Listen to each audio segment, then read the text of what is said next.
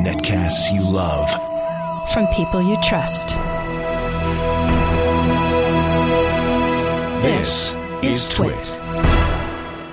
Bandwidth for Triangulation is brought to you by Cashfly at CACHEFLY.com. This is Triangulation with Tom Merritt and Leo Laporte. Episode 10, recorded April 6th, 2011. Cory, Doctorow. Triangulation is brought to you by Squarespace.com, the fast and easy way to publish a high-quality website or blog. For a free 14-day trial, go to squarespace.com/triangulation. I am so excited. Welcome to Triangulation, Leo Laporte with Tom Merritt. I'm so excited about our guest today. Have you met Cory before? I've never met Cory in person. I've interviewed him twice before. He was on The Real Deal one time to talk about copyright and DRM. He was on Sword and Laser, and we talked to him about his books. He's just, oh yeah, because he's a science fiction author. Yeah. We did Down and Out in the Magic Kingdom as one of our Sword and Laser books. That's the one where he creates the concept of woofy. Yeah. Which is, I guess, the currency of reputation. Yeah, so people are going to know him from a lot of different areas. They may say, oh, that's the guy that writes at Boing Boing. Or they may say, Boing that's Boing the guy who used to work at the EFF fighting DRM. Right. Or they may say, oh, that's my favorite sci-fi author. Right. Yeah, he's all of the above. Yeah. He's actually a kind of an old-fashioned thing, which is a public intellectual. Mm-hmm. And we don't have them here in the United States anymore. We used to. They still have him in Europe, and that's probably why he lives in England now. And it's why we're recording this show at the ungodly hour of 9 in the morning, because it's tea time for Cory. And so let's get Cory Doctorow on the horn here. I say that in a British fashion, on the blower. Yeah. But before we do, I would like to say, hey, we've got a sponsor. Hey, all right. Good news. That means we can do more of these. We're not doing it for free. It was pro bono for a long time. We want to thank Squarespace, though, for saying, hey, we like Triangulation. We'd like to support it by putting an ad on it. Now, I'm glad to talk about Squarespace because I just think they're a great company. Really cool fellas, Anthony and Dane over there. And they started Squarespace when they were college students. They were looking for a better content management system. They realized nothing out there fit the bill, so they wrote it. And not only did they write it, they wrote server software to go along with it. They're using very sophisticated Java VPS systems. So you get hosting, superb hosting. I venture to say the best hosting out there. In addition to a software that's running on that hosting service that makes it so easy for you to create a website that looks gorgeous because they start with 60-plus designer styles, easy for you to customize just by sliding little sliders around. Of course, all the widgets that you could possibly want for all the social media that you do, your Flickr, your Twitter, your Facebook, all of that. And these widgets are nice because they're very easy for you to supply, into your blog just by you place them there by drag and drop and then use the sliders to fix it. Now, of course, if you know CSS or JavaScript, the sky's the limit. Here's my favorite little widget. This is just the arbitrary RSS widget, which means you could put anything, including your podcast, in here just by subscribing to the RSS feed. This is just sophisticated stuff. By the way, version 6, I've got a little preview. Version 6 is on its way, and you're going to be excited. If you want to see what Squarespace can do for you, go to squarespace.com/triangulation. I'm sorry, it's so many letters. And I know a lot of geeks don't know how to spell. Triangulation. Probably that's the one word geeks do know how to spell is triangulation. Click the green button that says try it for free. You can try it for 2 weeks. You don't need to give them a credit card or anything else. You get the full site. All you have to do is give them 4 things: a name, a password, an email address in case you forget the password. And then to keep robots from creating sites, they have a little... Actually, about the easiest CAPTCHA I've ever seen. I doubt that stops any robot. But then you're in, and you have, for 2 weeks, complete access. Now, you may already have a Squarespace site, but here's what's cool about this. You can, friends and family who don't get it, perhaps, that they need their own website. They say, I've got a Facebook page. That's all I need. No, you need your own site. So you could set up a site for them and say, look how cool this is. I made this for you. You could give it to them. It'd be a good gift. Yeah. I gave this to you. And then if you want to subscribe, $12 a month, including hosting and software, actually less if you pay for a longer period. It's just fantastic. I really am a fan, and I know you will be too. Try it. That's all I ask. Just try it. Do use this special URL so that we get credit. Squarespace.com/triangulation. I want Squarespace folks to know that the Triangulation listeners are fans. Squarespace.com/triangulation. We thank them for their support. And now, Tom Merritt, I shall get... And now, Tom Merritt, I shall get Mr. Cory Doctorow on the blower. Yes, ring him up, will you? Ring, ring. Knock him up. No, I don't think knock him up is the right. Well, Knock on his door. There you are. I was like, Leo, you've grown a beard and lost 30 pounds. I'm on the Doctorow plan, actually. I'm hoping to have the same success. Yeah, the same success you had. Look how great Cory looks. People don't even remember probably when you were a little chunkier. I just found a video, actually, from the TV Ontario archives. They just they just published their old archives. There was a video from when I was like 22 and I was really big. I actually looked, I think, about 10 years older than I look now. Yeah, I think so. Yeah. And I remember when you started doing this, and I loved how you described it. You said, I'm hacking my metabolism. Yeah.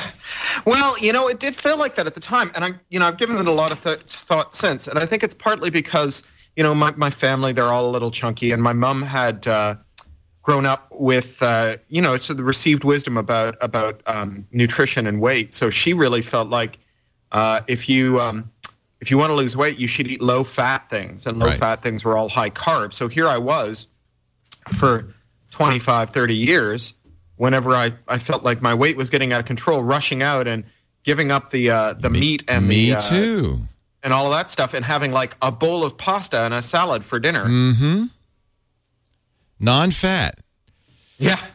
What a mistake. So that was the revelation, right? Is that and it was a twin revelation. It was both the fact that the weight just started to just disappear, and also that my satiety was so much more readily come by. I found that I would eat just a little and feel full, as opposed to when I ate carbs and I'd eat some and then I'd never just want get to eat enough. more. Yeah, and your body's just like, I still need something else. And dieting is just excruciating as a result, because you're starving the whole time. Yeah, I mean that's the thing about Atkins versus or any kind of low carb diet versus say moderate fat low carb diet where you eat, I don't know, a lot of other stuff that's kind of healthier but maybe less filling and so on. It's just a harder regime to stick to. It's almost impossible, as I have proved to myself many time again. Compliance is like, if you don't consider compliance in health, you're not really answering health problems, right? I mean, this is why, for example, people who are on retroviral cocktails in places where they can all be combined into a single dose, as opposed to having to take them at different times during the day, or antibiotics that are combined into a single dose as opposed to being spaced out over the course of a day. They might have exactly the same medical effect, but the difference is that the compliance is higher, and compliance is a big part of it. I mean, we're not machines. So, of course, our chat room is going crazy right now, saying, "Can you not talk about diets?" Because unfortunately, we've done this quite a bit in the past. Because Paul Thurrott was the one who got this whole thing started, our Windows guy, and it's been spreading like wildfire. But I want to talk to you about things like with a little help. So we will get started now. Mm-hmm. Welcome to Triangulation. Tom Merritt, Leo Laporte, in a little early this morning because our guest lives in Great Britain. And for him, it's a little late. It's the future. It's the future. It's the first beautiful day of spring. It really is the future. Oh, I'm really sorry I'm living in next month. I'm sorry to bring you inside then. Yeah, I had a bike ride to the pool. I'm still doing my physiotherapy for my hip surgery. Oh dear, I didn't know you had it. But let's welcome Cory Doctorow, Triangulation, a guy who has been a longtime friend of the Twit Network, co-editor of Boing Boing. He's a well-known blogger, science fiction author, fighter for Creative Commons and against DRM, and always a welcome guest on our network. Hi, Cory. Hi. Well, thanks for having me on. It's great. Having come back to the UK, I feel like I'm kind of separated from all things Californian. It's always great to get a chance to jump on in something real time with people on the other side of the planet. Well, we love having you, and one of the reasons it's been difficult, of course, is you have a daughter. And Posey is, 3 years old now? She's 3 years old, fat and sassy, very happy, really fun, into pretending and stories. And I'm teaching her dirty calypso songs. I taught her the Harry Belafonte song about where babies come from, Man Piaba. She's awesome singing it. That's great. Her full name, Posey Emmeline Fibonacci Nautilus Taylor Doctorow. That's right. I like the Fibonacci part. Yeah, me too. I mean, just like everyone with a million middle names, whether they're, North American or from, say, South India or Spain or whatever, we just call her by her first name. We call her Posey, or we call her Poe more often, really. Poe's great. Posey's great. Posey. Yeah.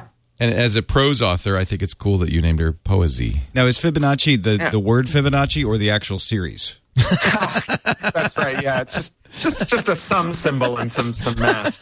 Wouldn't that be funny? It's the actual name, or the actual name. It's we had this long discussion about what names we were going to have for her, and we had lots of different ideas, and some were silly and some were serious. But what we realized somewhere along there was that we would agree more readily if we could just expand the number of middle names, that there wasn't really any cost to it. It's not like I introduce myself with my middle names. Hello, my name is Cory from Doctorow. I mean, very few people, unless you're like C. Everett Koop, very few people ever mention their middle names. It's essentially only if you assassinate a world leader that you get your middle name acknowledged. Right. In Or any way. serial killers. Serial killers. Serial killers, yeah. The occasional movie star. Right. Yeah. So she could have as many middle names as she wanted. She could call herself by all, as many or as few of them as she wanted at any time in her life. I mean, who among us as a teenager didn't wish we had a different identity? If she wants to change herself to something really boring like Emma, short for Emmeline, she can. Or if she wants to be crazy and be Nachi, she can too. Nachi it's entirely or Fibbo. Fibby. Yeah. Gosh, I don't know where to start with you, Cory. Can I ask you actually something I've never asked you before, which is how Boing Boing got started? Well, I wasn't involved in starting it. It actually started as a print magazine in the late 80s in Colorado. My co-editor, Mark Frauenfelder, and his wife, Carla Sinclair, and some of their friends like Gareth Branwyn started it as a print magazine. I was only a teenager then. Yeah, so it was a zine. And I used to sell it. I was a bookseller back then. I used to sell it in the bookstores I worked at and read it religiously.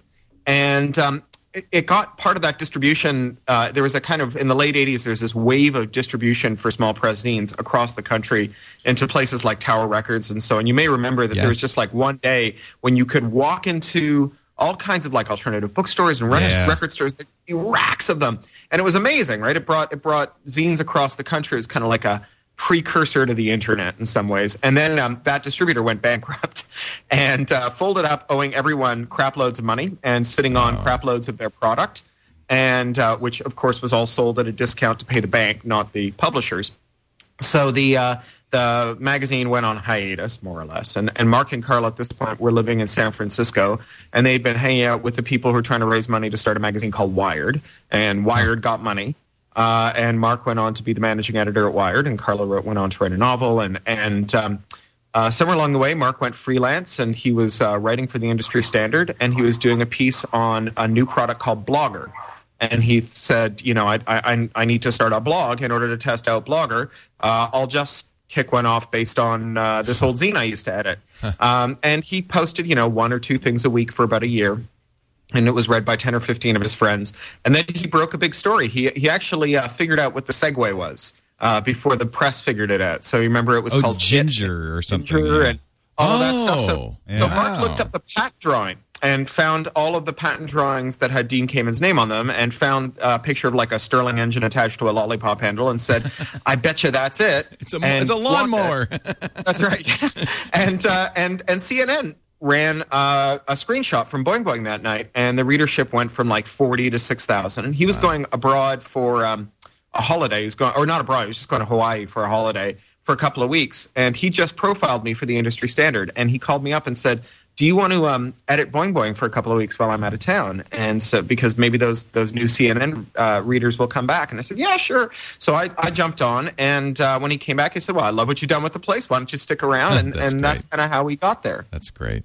Did you sell Boing Boing, Tom, when you were in Austin in the bookstore there? No, I think it was already gone. There were back issues at Fringeware. Oh yeah, sure. Because Fringeware was one of those places Cory's talking about that had the wall of zines all through the 90s, and it was a great place to find stuff.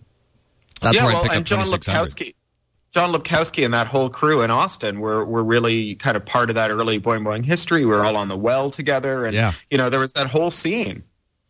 Boy, those were the good old days. That's where some Brilliant News had their launch party. That's Tom's at Fringewear. Tom's Boing Boing. So yeah, never quite took off as well as Boing It's that Boing. CNN thing. I never looked up Dean Kamen's patents. That was my key. mistake. That's the key. Yeah, that's it. So, Cory, you're kind of, it seems to me, living a little bit more quiet life these days. You, of course, were very high profile, when you were with EFF as their European director. And we've talked to you a lot. And do you feel like you're taking a little time to be with Posey and your wife and write?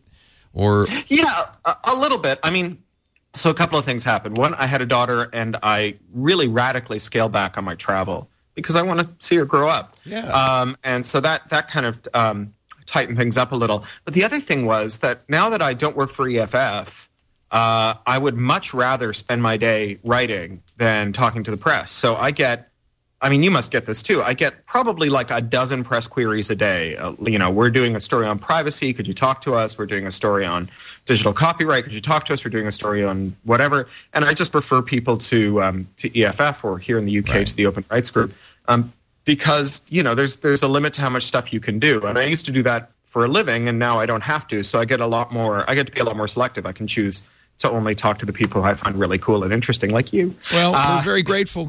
Yeah, and so that's the other piece. And then specifically since this New Year's, right after New Year's, I had a bunch of extra bone taken out of my hip. Yikes. It turns out that the reason my back has been so really screwed up for like the last 20 years is I had something called femoral acetabular impingement. So it's when the ball of your hip and the socket of your hip have too much bone in them, and they don't rotate very well, and as a result, instead of my hip moving over my femur when I sat down or stood up, and so my back could arch, instead my pelvis tilted and my back didn't arch at all. Oh dear! And just sort of trapped my sciatic nerve. It's apparently moderately common, but without advanced medical imaging and keyhole surgery, there wasn't much we couldn't see it, and if we could, there wasn't much we could do about it. So I had keyhole surgery. They stuck a camera in one side of my leg, and they stuck a Dremel tool in the other, and they just ground out all this excess bone.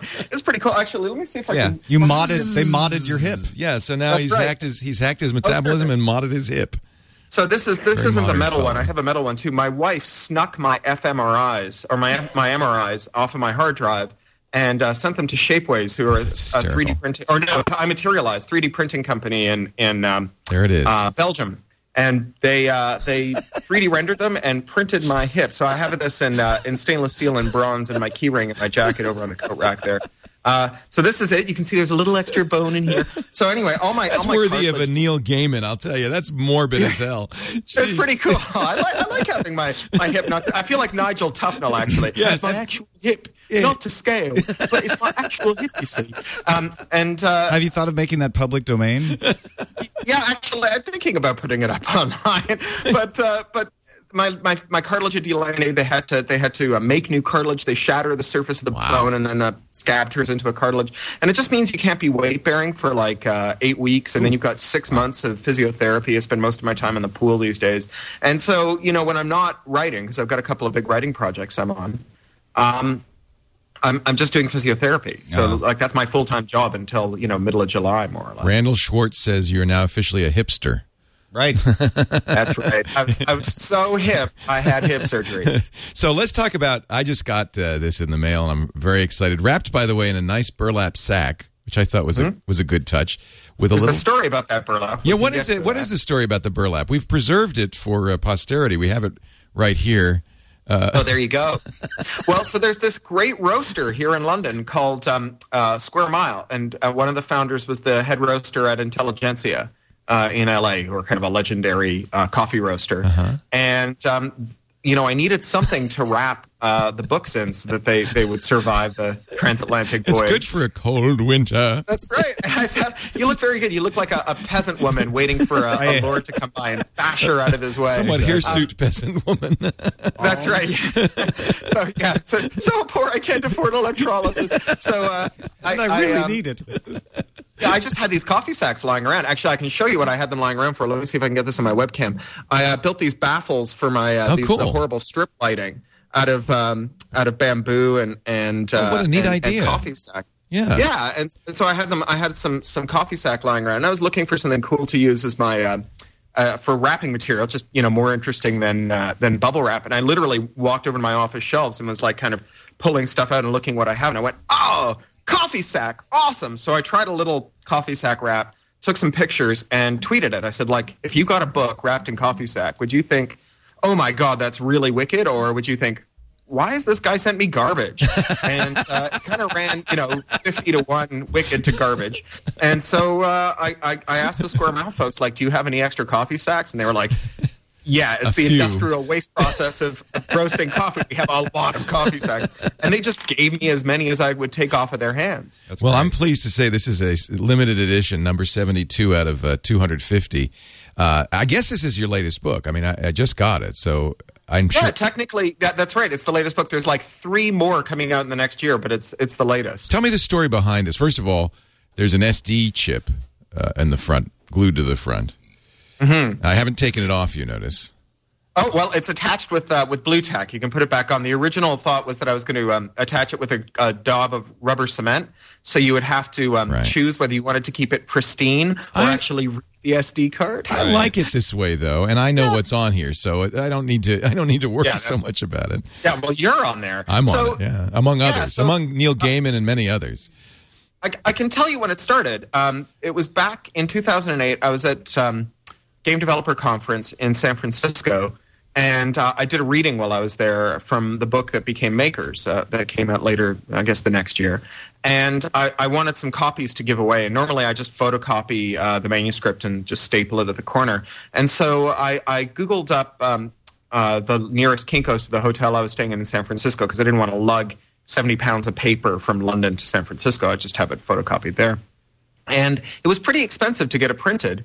And so I just on a lark, I went to Lulu to check out what it would cost to print it there, and it was about the same price. And the books were beautiful. I mean, they're gorgeous. They weren't. This is library binding. I mean, it's yeah. So that's not from Lulu. That's okay.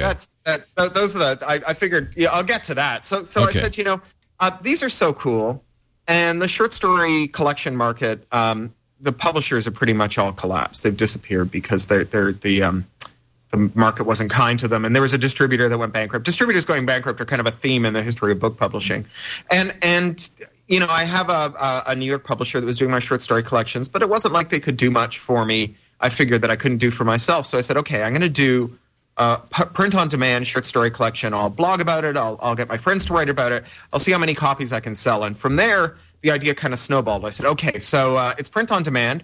So I can change the text every day. What would I want to change in the text every day? And I said, I know. If you send me a typo, I'll fix it the day you send it to me. The next copy printed will have the typo fixed in the book, and I'll give you a footnote on that page. So maybe you'll buy another copy, get a copy with your name in. I'll monetize typos. What a great idea. I was like, yeah, that's cool. And then I was thinking about like in Rainbows and some of those other, self-published things, or, just Radiohead things, Radiohead and so on. And also... Nine Inch Nails and so on. Yeah, and how they admirably picked off a bunch of different price points, like a pay what you can download and a cheapy CD, and then some like really expensive stuff. And there was that guy who was a famous studio drummer who for like $100,000 would tour with your band for it. Like that was kind of the highest end package. And I thought, okay, I'm going to have a whole range of packages. I'm going to have like a free ebook that'll be pay what you can, and a free downloadable audiobook that's pay what you can. And I'll have the paperback somewhere between $10 and $15. I'll do a really beautiful hardcover. And there was a shop up the road from my office in London in Clerkenwell called Wyvern Bindery. That's a family-owned, beautiful bindery. They do binding for the British Library and for the British Museum. Really gorgeous. Amazing hand binding. Yeah. And I was like, okay, I'm going to have the hand bind a beautiful edition. Yeah. And then I can set into the cover. I'll set an SD card with all the audio, all the text, all the covers, and I figured for the paperback, hell, I'll do multiple covers because I can, right? It doesn't whatever it costs me, whatever it costs me for the art, but I can do 50 covers, and you can choose which ones you want. So I found 4 artist friends, and I solicited covers from them. Let me ask you. And it all. Go ahead. I was just going to ask. And I thought. Go ahead. Damn Skype. I was like, I was thinking, this is somewhere between a commercial and a cultural endeavor because in the arts. there's a lot of stuff that's not strictly commercial, that's just about stuff that we care about aesthetically or artistically that we just want to see happen. So we go out and we like help people. We go, okay, well, this old writer who hasn't written anything in a long time has got their first book out in many years, and it's great, and we want to see them elevated, and so we talk it up, or we blurb a new writer, or we mentor writers. Painters do this and so on. I thought, like, I do this a lot for other people do this for me.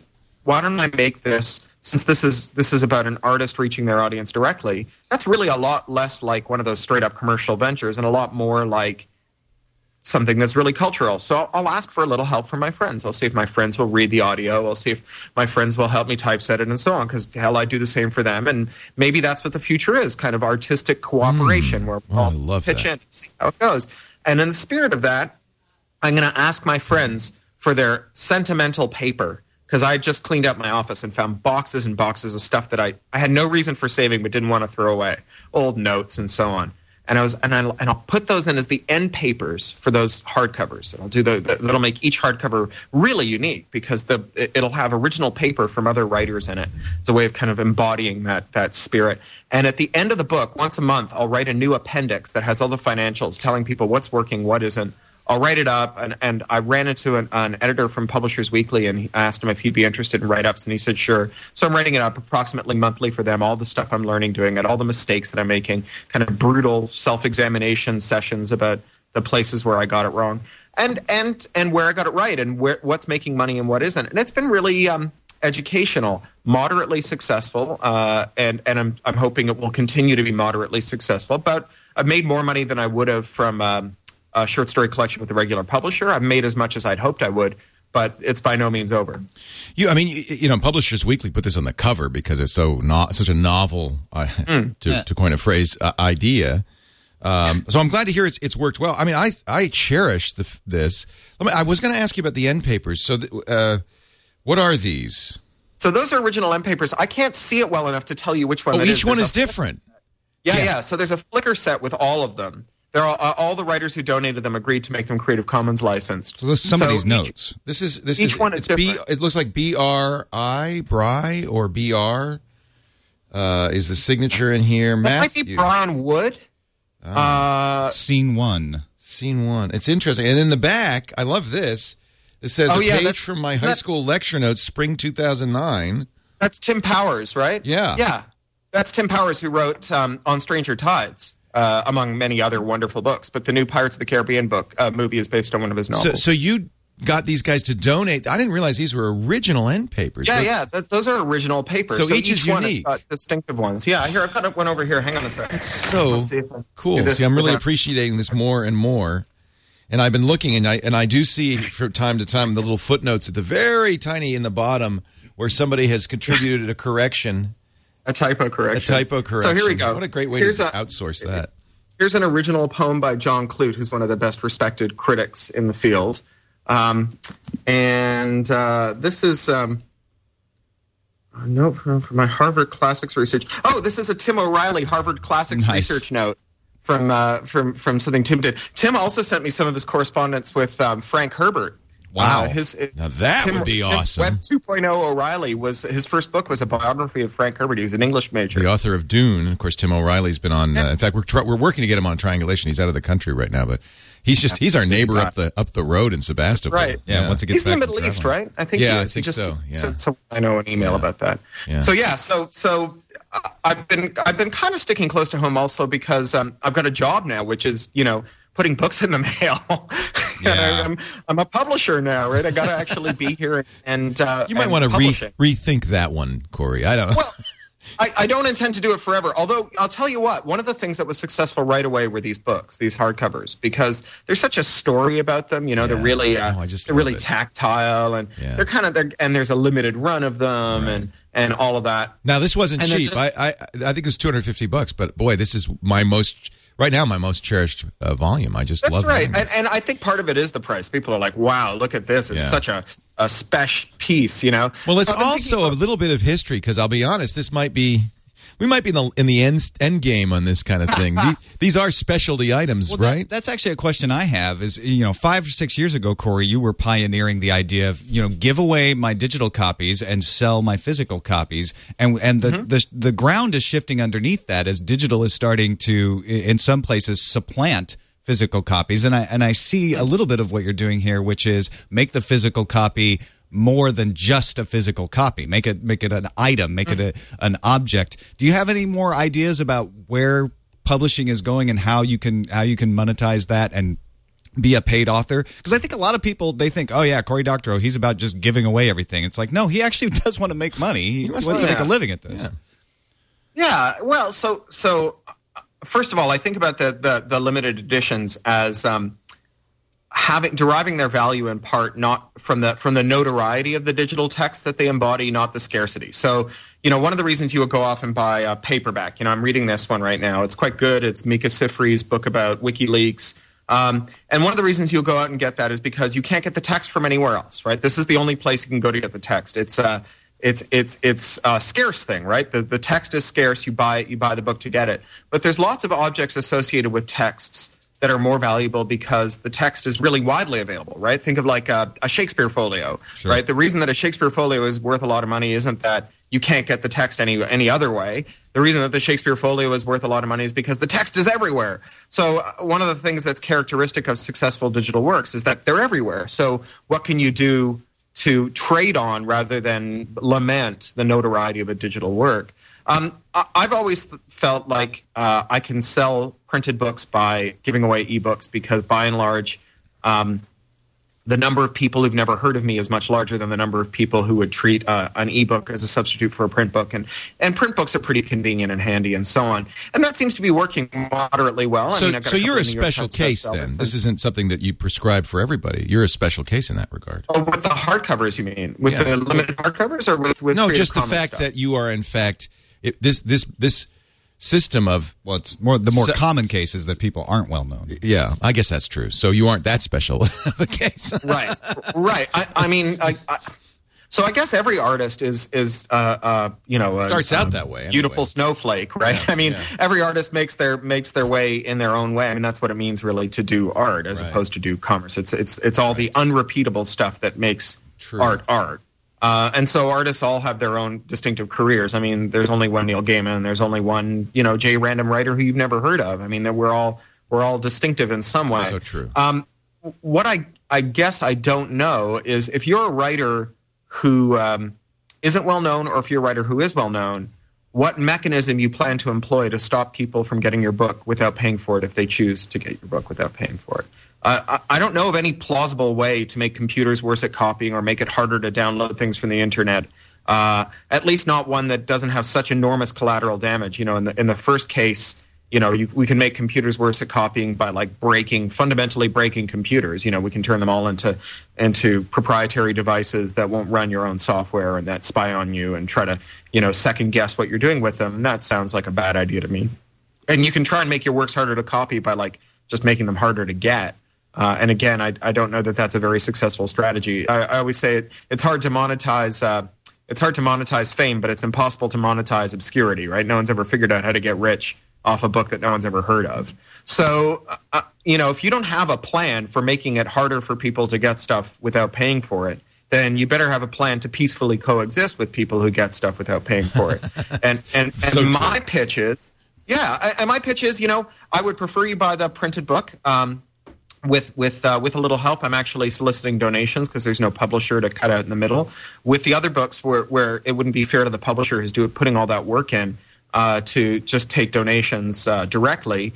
What I've done is I've asked librarians and teachers and people who work in halfway houses and prisons and whatever who want copies for their own libraries to put their names forward, and I pay someone to make a list of everyone in the world who works at a worthy institution who wants free copies of my books, and then the readers who downloaded the books but don't want the physical object can buy a copy for those people, which is kind of it's one of those really nice pieces of karma. I get the sale, I get the royalty, my publisher records the sale, their distributors and wholesalers and so on love the fact that more books are selling.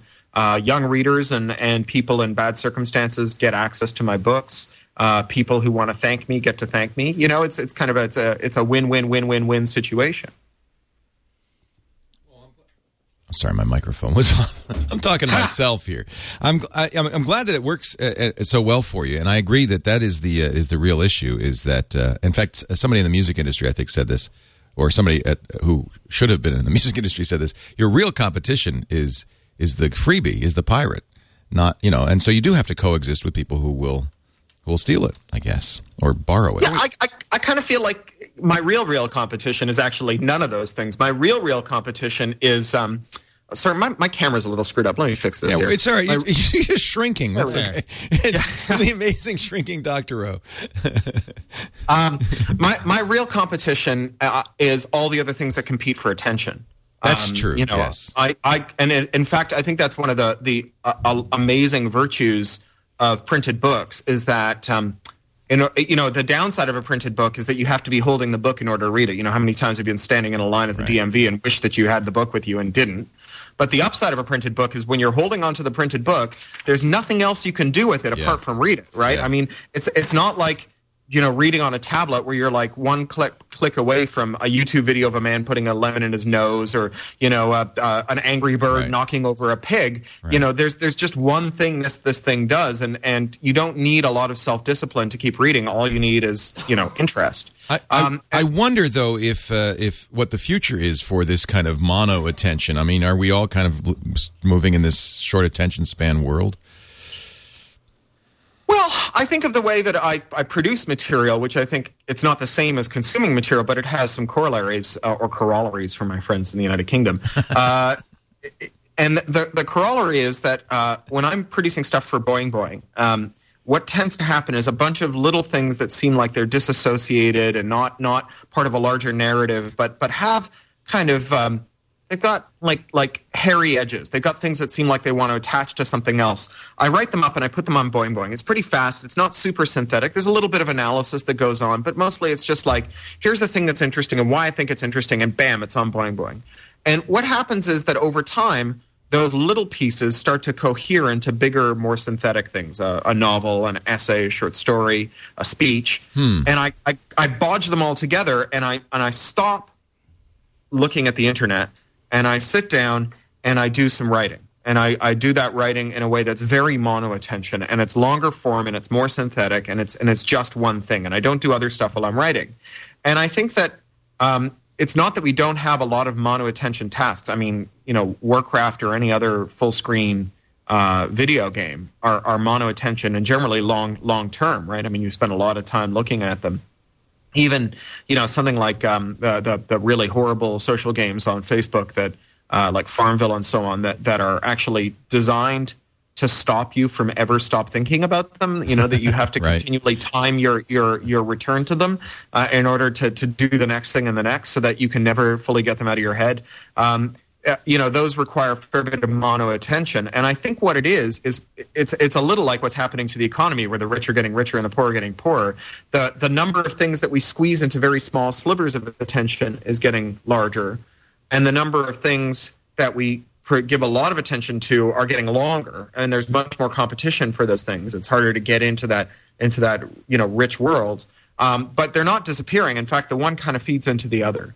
So the RIAA and the MPAA should be fighting against things that take our attention away from them.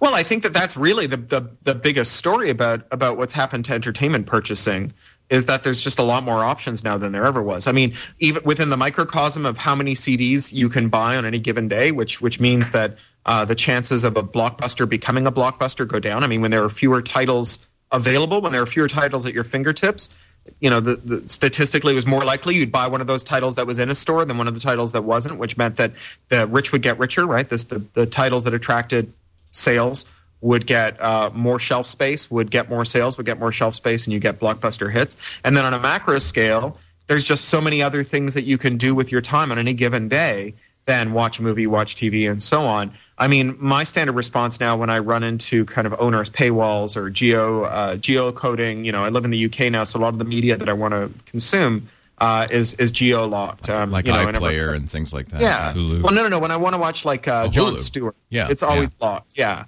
So my response isn't. It's generally like I kind of momentary twinge of irritation, but then there's like this queue of 500 other things I can just go off and do. I mean, I just bounce off it and onto something else. It's not like I sit here at the in front of the internet going, I wish that there was more interesting things I could look at. I've got all this spare time when I sit in front of the internet, this howling void of time that I'm trying to fill with media. I think I'll shell out for the paywall. I mean, this is when I talked about the New York Times paywall, this is the thing that everyone seemed to miss, is that I think if your paywall is going to work, the single most important factor about it is what frame of mind it puts people in when they're confronted with it.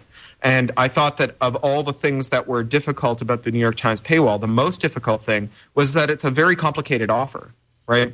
The terms under which you can buy it and when you need to buy it and so on. It takes a long time to explain, and it feels somewhat arbitrary. I mean, you can only visit it 20 times. No one knows how many times they visited the New York Times in a month. And to make things even more complicated, they've made it better by not counting some of your visits against it. There's no way to know that either.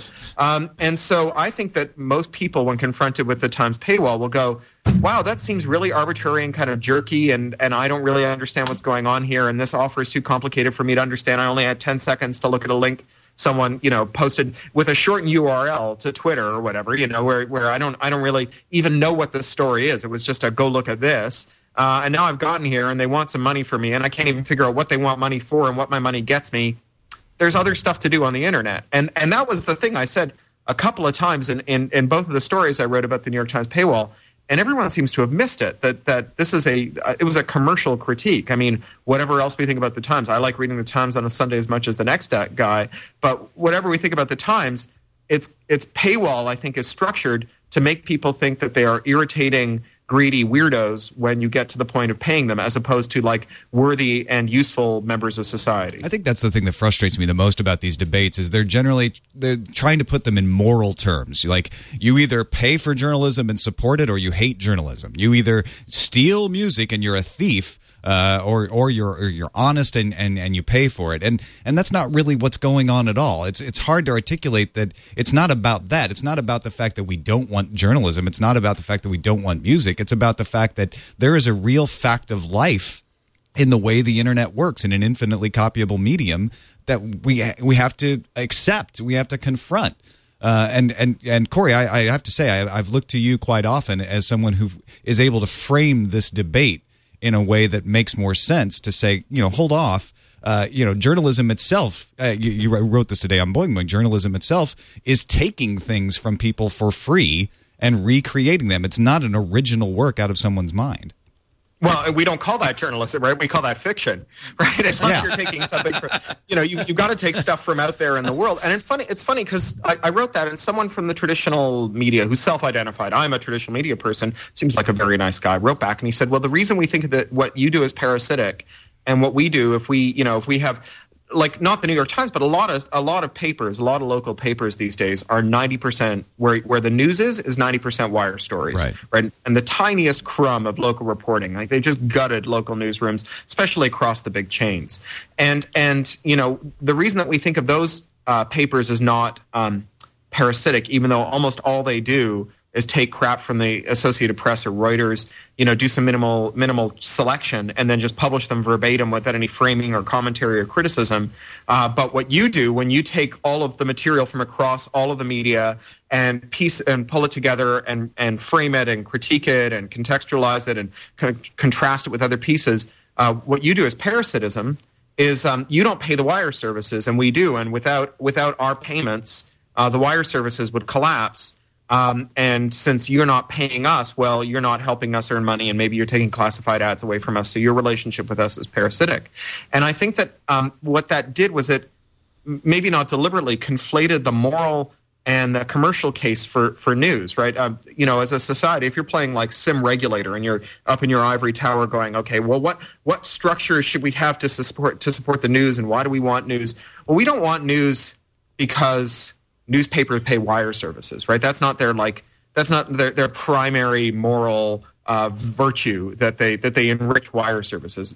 Newspapers enjoy this special status in our society because they are part of a democracy, right? They keep us informed, and they help all of our society work.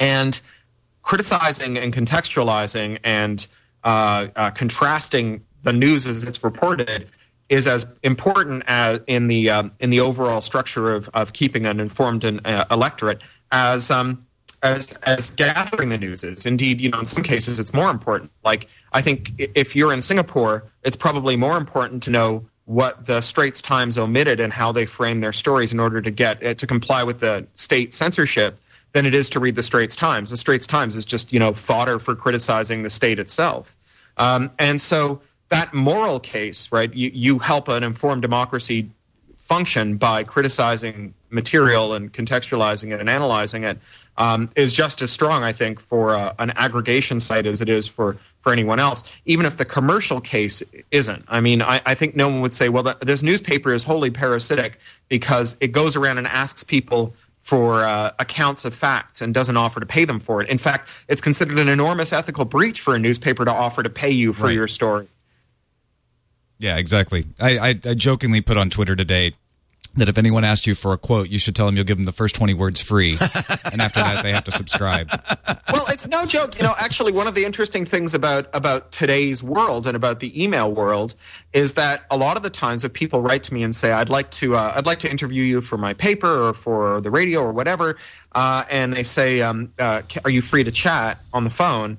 And I say, no, I'm sorry, I'm very busy. I'm having hip surgery. I've just had hip surgery. I've got a family. I'm got a novel due and so on. They go, well, maybe I could just email you some questions, as though somehow that makes it less time consuming on my end. Well, I understand why that's less time consuming on your end, but indeed, if you send me questions like, what is good and what makes good art and how should the internet work, you do 5 seconds work and Easy I write to ask.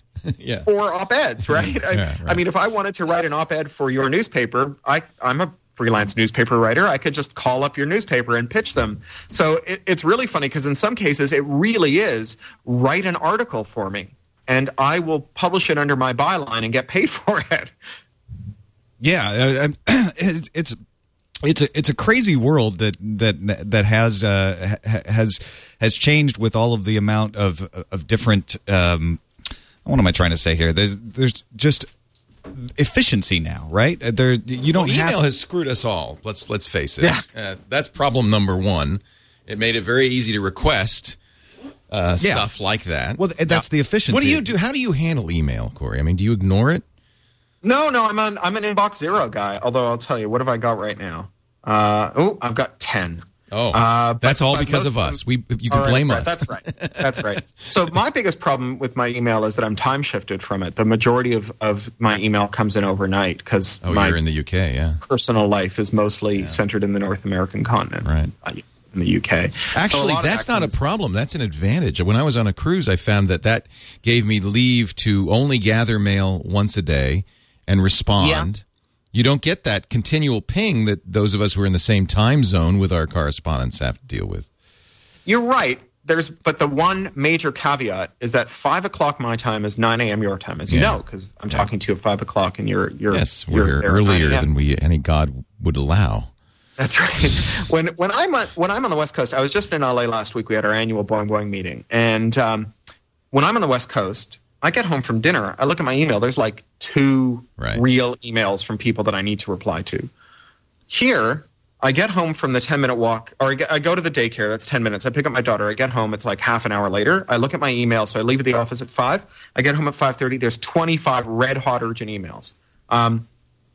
My daughter goes out on the porch, plays with the neighbor's kids. I fly through as many of those as I can, throw the rest of them into a box to deal with in the morning, and go out, get her, make her a quick supper, sit down to play with her on the sofa, look over at my email, 15 more, right?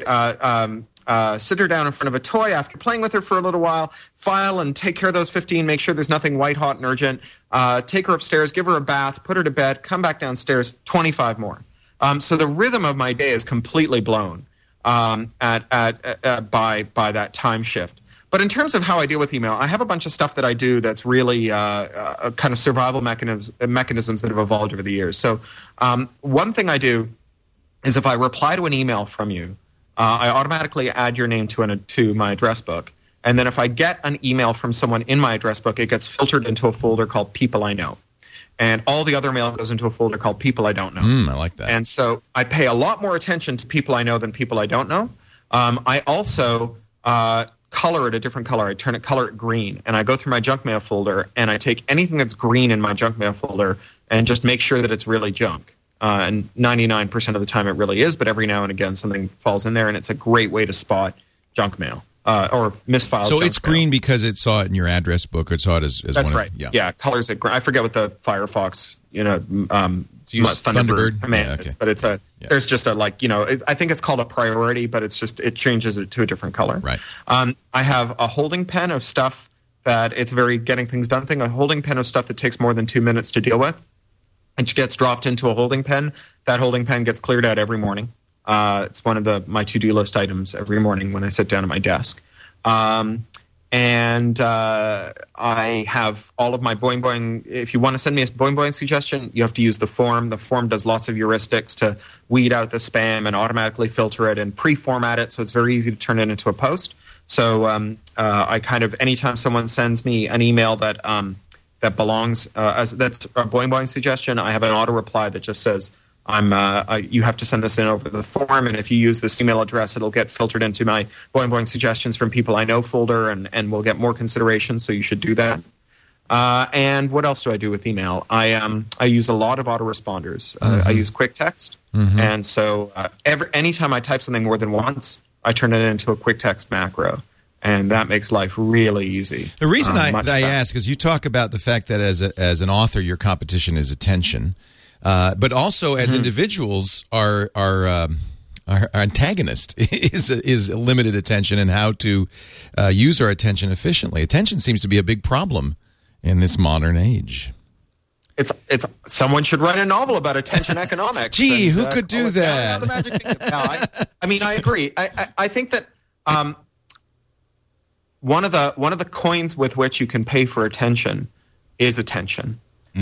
So people feel a reciprocal urge when they are given attention. Yes. So I always reply to if it's an email that isn't, I guess unfair is probably the wrong word, but an email like so long as it's an email that I can respond to relatively easily, and that seems to be coming from an honest place. And that isn't dramatically misfiled, I reply to it. Even if it's just a short reply, I reply to it. And I reply to it as sincerely as I can, because I feel like that attention, that coin of attention, is repaid. I think that paying for attention with money, it's one of those behavioral economics things, that paying for attention with money cheapens attention. Paying for attention with attention makes it more valuable. Is it a form of wuffy? I guess not quite. I mean, that's this notional reputational currency from down and down the Magic Kingdom. It's not, because it's not transitive. You don't get to. It doesn't show up as like a pip on your shoulder. I got an email from this guy. This guy got an email from me. It's more like, it's in fact the opposite of woofy. It's a human transaction. It's a really human transaction. It's the most human transaction. It's a lot older than money. It's actually one of the reasons I think podcasts are really powerful. There's something about hearing the somewhat rough voice of another human being, filtered with very little kind of organization between you and them, right in your ear. Yes. That makes you feel like you know that person. Yep. I mean, we all feel like we know, the newscasters that we listen to every day. But when you can hear them, and you can hear them coughing a little and doing things that are like not quite professional, that sound like a person and not like an entity. That's why I eat my lunch online. That's right. Distract yourself. You haven't done the audio version of airbrush out everything that's real. That's right. I agree with you 100%, Cory.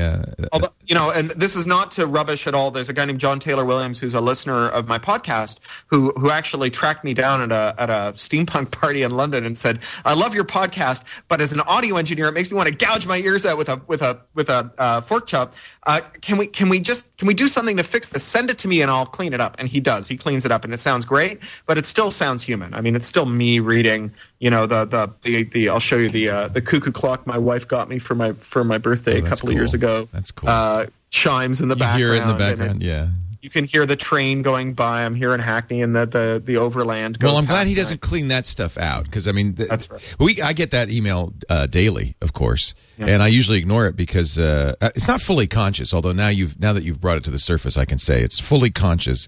But I do like the burps because it is authentic, and there is the burps. I try not to belch in people's ears. You know, we've taught my daughter to blame other people for burps. Mommy did it.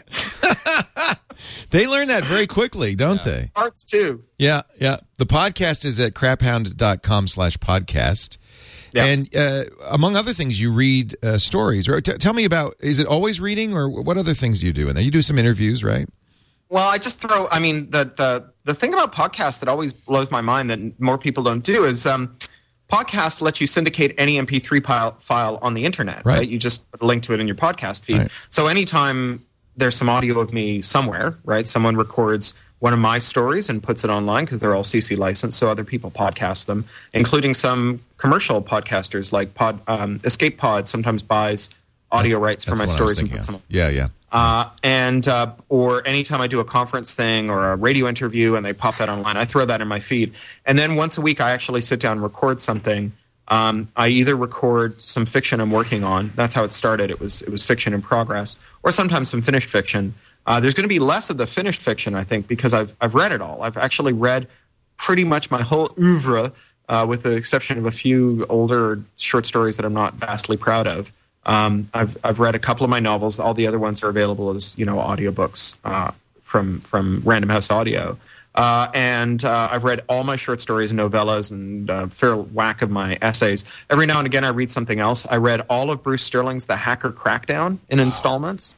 I read the Vista security memo that I heard you talking about on Security Now, and I went out and tracked it down by that Kiwi guy that you had on. So I read that. That was pretty fun. That was lately. I've been reading Mark Twain stories. It's just kind of whatever's on my mind. I read this great Mark Twain story about an earworm called Punch Brothers Punch. That's kind of like Mark Twain presaging the Namshub of Enki from Snow Crash. Wow, that's awesome. Escape Pod, since you gave it a plug, let's mention escapepod.org, because that's as you say, a commercial podcast that reads each week a new sci-fi story. And I'm glad to hear that they actually license your stuff to read it. That's great. Well, yeah, they're great. They're really terrific folks. Merle Lafferty, who's taken over the editorial editor-in-chief of all the Escape Pod podcasts, because there's Escape Pod and Podcastle and Pseudopod, the horror one, which is a great name. She's a former student of mine, and she's a wonderful writer, and she's doing really good stuff. So they've just bought a couple of stories from me to coincide with the publication in anthologies. So a couple of stories were commissioned from me for anthologies.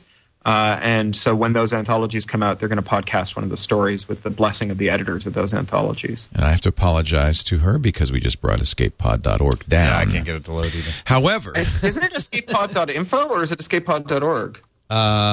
Maybe it's .info. I see .org, but I can't get to it. So... when I Googled Escape Pod, I got .org, and it says it's not audio podcast. No, you're right. It is features, yeah, no, that's them. Sorry. We just brought them to their knees. We twitted them. Sylvie.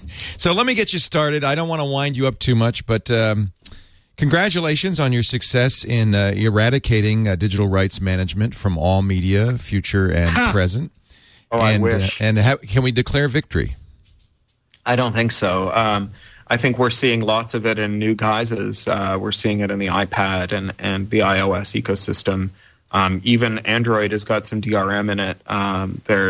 It's certainly all over the consoles, and still. But don't you think the fact that the music industry's kind of given up on it maybe makes others start to say, well, maybe it doesn't work? I mean, they're basically saying it didn't work. I agree. I mean, every now and again you get crazy people who say, oh, well, it worked well enough, but they had to give it up for some other reason. But I mean, I always said it didn't work. I mean, and clearly it doesn't. It really doesn't work in like ebooks, right? I always say, anyone who thinks that you can stop an open digital version of an ebook from being made from a DRM version has never met a typist. We solved that problem a long time ago. Like, leaving aside all the other ways that we can solve that problem, behold the typist. There is typing. Yeah. And get ready for DRM. It's not like they're in short supply. And get ready for this fight to start all over again on 3D printing and DRMing CAD files and hip things bones. like that. Yeah. Well, I just gave a lecture about this at the University of Toronto iSchool, and then I reprised it last week at Claremont McKenna College's Athenaeum night, and they haven't put that online yet, but they will be shortly.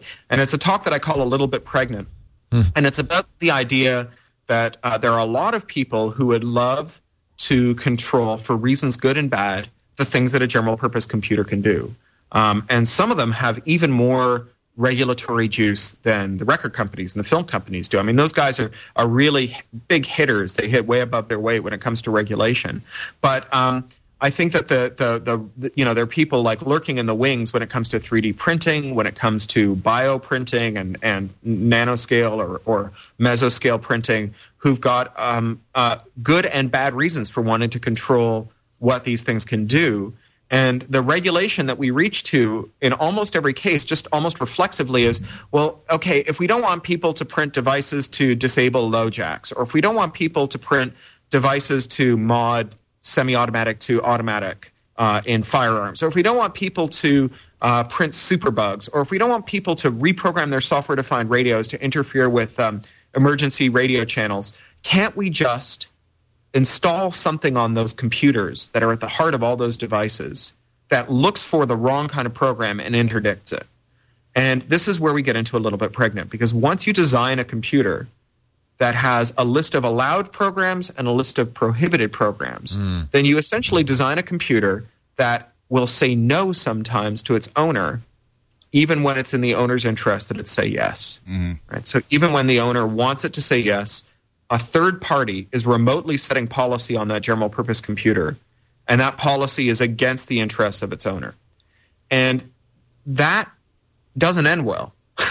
That doesn't end well in a world in which general purpose computers are embedded in our phones and embedded in our thermostats, embedded in the cameras over our laptop screens.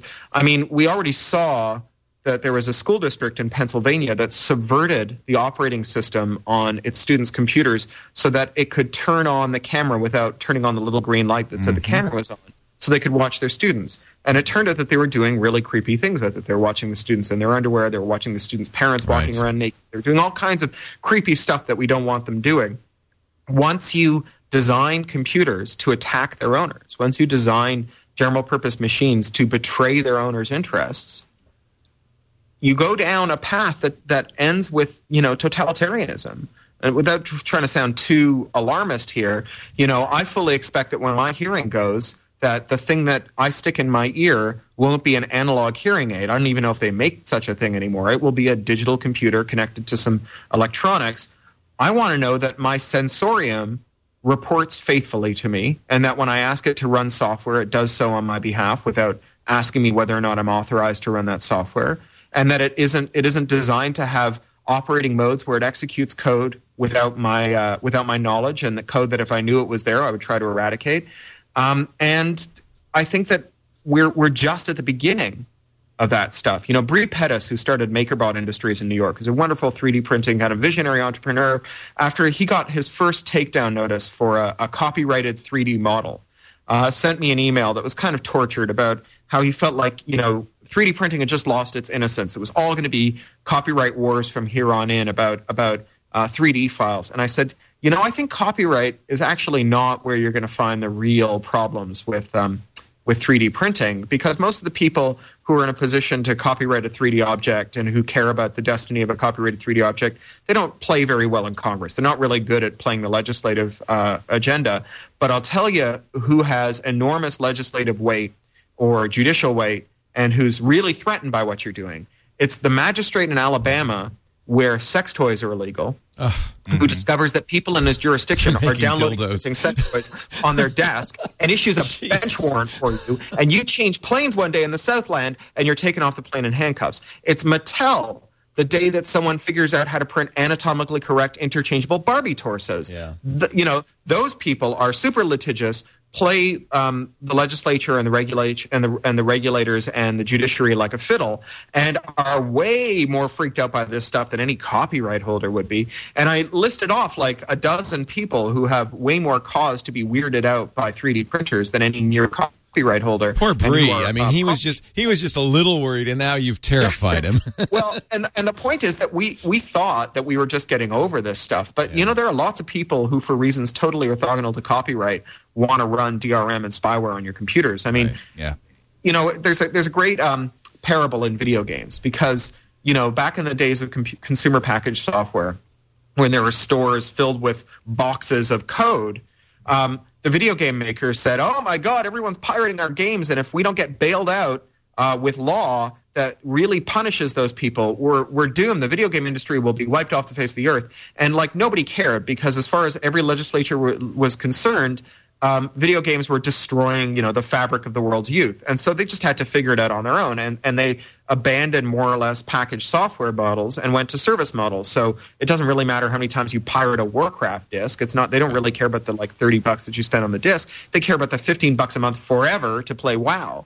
And you can't pirate a WoW subscription. I guess you could steal someone's credit card, but it doesn't matter how many times you copy the CD. You still have to buy the subscription from them. So they've got a piracy native business model, but they still want DRM. And they want DRM not to stop you from copying stuff. They want DRM so that you don't run cheatware. And so they install with the CD, non-negotiably, a piece of spyware called Warden that you agree when you click through their fine print has the right to examine every file on your hard drive and report back on what it's found to Blizzard, giant entertainment company, not because they care one whit about copyright, but we end up in the same place, right? We end up voluntarily installing spyware on our computers. Well, boy, you've cheered me up immensely, Cory Doctorow. I couldn't leave without getting a little DRM conversation in there. We miss your firebrand fighting for the good guys from EFF, but they're still doing a great job. And they really are. And I've got good news, right? So the bad news is, as an activist, I believe that if we don't do something, things could get really bad. But as an activist, I believe that if we do something, we can change it, right? That's what it means to be an activist, as opposed to someone who's going to cut their wrists. Yeah, a pacifist like me. So what is your prescription? Well, so it's multifaceted. I mean, at the very least, I think we can support EFF. I acknowledge that it's hard in a lot of our lives to get away from DRM ecosystems. The game is rigged, right? There's just stuff you can't do without touching DRM. It's very hard to be pure. But one of the ways that you can try and correct things, you can't just vote with your wallet. You can, by not buying products, you can vote with your wallet by supporting EFF, by joining their mailing list, by participating in their legislative mail-ins. I mean, you can turn that one atomic effort that you make when you say, okay, I'm not going to buy this because it's DRM'd. You can aggregate it with lots of other people who feel the same way about you and change policy that way. And I've seen EFF do that any number of times. I mean, I've never encountered an organization that spends less to do more effectively. And there are sister organizations to EFF all over the world. In Germany, there's Netzpolitik, and in the Netherlands, there's Bits of Freedom, and in Germany, there's also Chaos Computer Club, and here in the UK, there's No to ID and the Open Rights Group, and in Canada, there's Online Rights Canada and Fair Copyright for Canadians, and so all over the world, there are local organizations that are doing this stuff. And then the other thing is to vividly imagine and to inform your friends about the potential consequences of surrendering control over the computers in your life.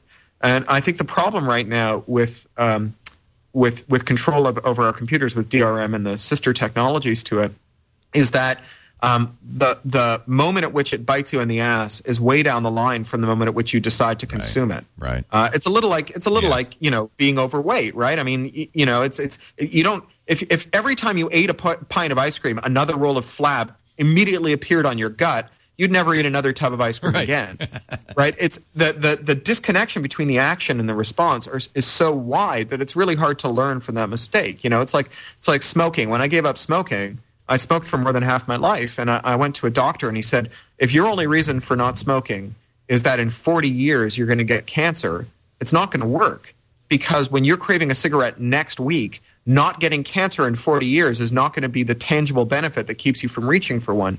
You need a better reason, otherwise you'll never give it up. And so, I had to vividly imagine lots of reasons to give up smoking in order to get to the point where I could accurately assess in the moment, as the cigarette was headed towards my lips, the potential consequences of it. And I think that we need to do that for DRM and spyware generally. And for those in your audience who are hoping to give up smoking, here's what did it for me. I sat down and I realized that I was spending 2 laptops a year on cigarettes, and that money was going directly to companies whose mission in life was to kill me. And so I gave it up, and now I buy a laptop every year. and I feel like I'm saving money.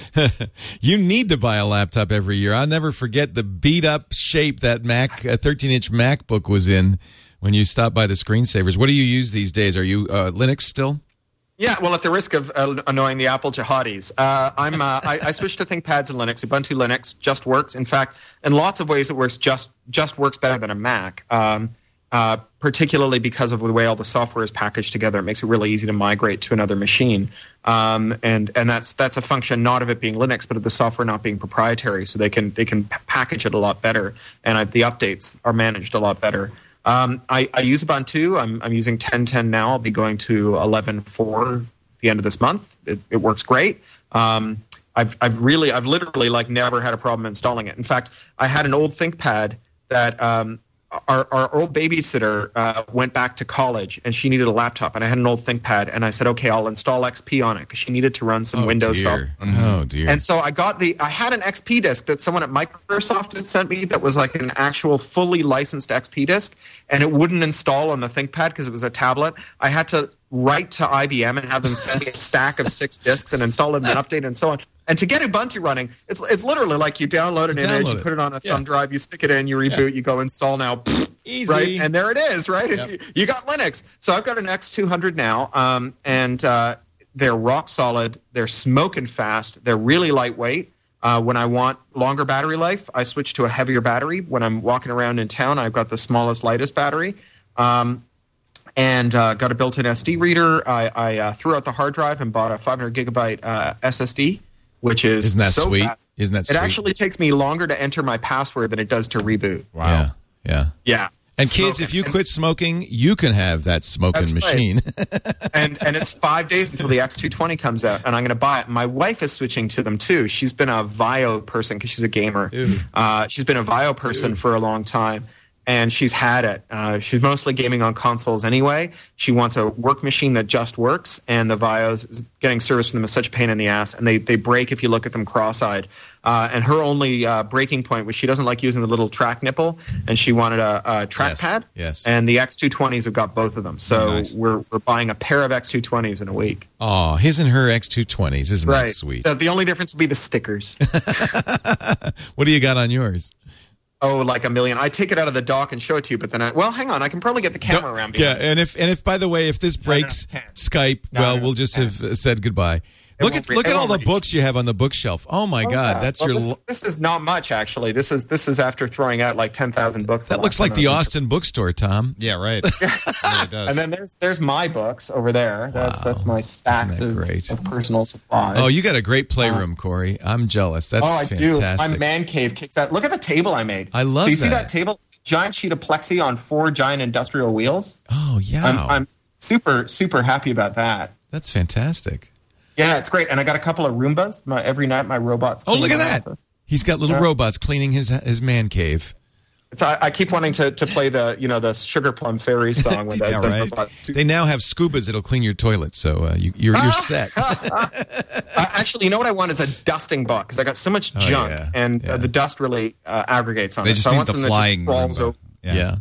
Cory, it's so fun visiting with you. I really thank you for your time today. Oh, it was lovely chatting with you. Yeah, you're just the greatest. Craphound.com if you want to find out what Cory's up to and get copies of all of his books, including the latest with a little help. either ebooks or audiobook read in part by Leo Laporte with contributions by Will Wheaton and Neil Gaiman and many other luminaries. Great people on this. You didn't when Assisted Men's Rule the Earth is not in this. I thought it was for some reason. No, that was in my previous one, Overclocked. That's right. Overclocked if you want that one. But this has the things that make me weak and strange get engineered away, which was a Jonathan Colton song. That's right. And it's got it does have a Sysadmin story in it. It's got a story in it called Epoch. So one of the things I did with this book was I thought I'll after the book comes out, I'll auction off a new story for it. And then I'll get this little news hit. If you want to, you can pay me $10,000 to write a new story, and then I'll put it in because it's print on demand, so I can add more stuff. And it's in there. Yeah. And what happened was actually before it came out, Mark Shuttleworth from the Ubuntu project heard that I was going to do it. And this isn't why I use Ubuntu. I was using Ubuntu long before this. And he bought the commission. And he said, will you write a story about the Unix rollover, the 32-bit Unix rollover, and in 2038. That's right, and the person who has to euthanize the first AI because it won't survive rollover. Oh wow! The doomed rogue AI is called Big Mac, and he is my responsibility, says the first line.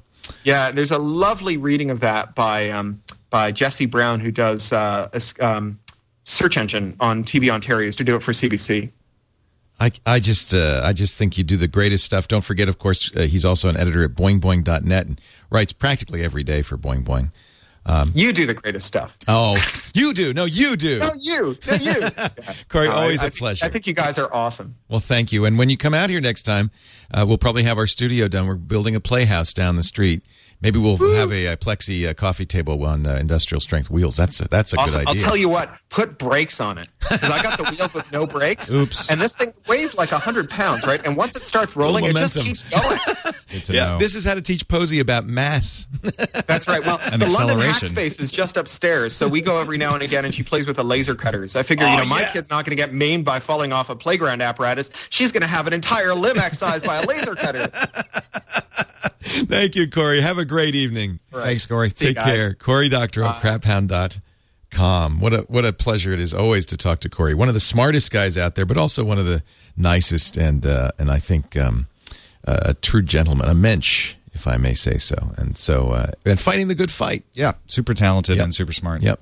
And he's still listening, so we're just going to keep saying nice things about gorgeous him until he goes away. Thanks, Cory. We'll see you. I love it when we do that. We say nice things. It's kind of almost a chance to hear your eulogy. Yeah, he's gone. Now we can say that. It's almost a chance to hear your eulogy before you pass away. It's a little bit like that. Yeah. So that concludes this episode of Triangulation. We enjoy doing this show so much because it's just a chance for me and Tom to talk to the most interesting people in the world. Yeah. We'd love to hear your suggestions for it. You can always email me, leo@twit.tv, if you've got an idea for somebody you'd like us to interview. Eileen is standing right here. We have somebody exciting coming up. It is a question mark who will be next. Next week, no, because of NAB. We're going to be, actually, that's right. We're going to be in Las Vegas next Wednesday for in the NAB. Bank that'll go in? Michael Robertson at the end of April. We wanted to get him. That's fantastic. We got him. Founder good of job. MP3.com and MP3tunes.com. Yeah. Eileen Rivera is a good booker. Lindos. We can ask him about Windows. We may be able to snag some people at NAB. The NAB show, which is next week in Las Vegas, we're the official, they say podcast, but I'm not going to say that, the official netcaster for the NAB show. And we have some great people lined up, but there are other very interesting people in there. We've already tried to put out feelers to Julius Janikowski, the chairman of the FCC. He's just going to be in and out. I would love to get him. We're going to try. James Cameron, the director, is also speaking. He's giving the primary keynote there. We're working on him, too. We've had no's from their houses, but we will not give up. We will prevail. Thank you all for joining us, and we'll see you next time on Triangulation.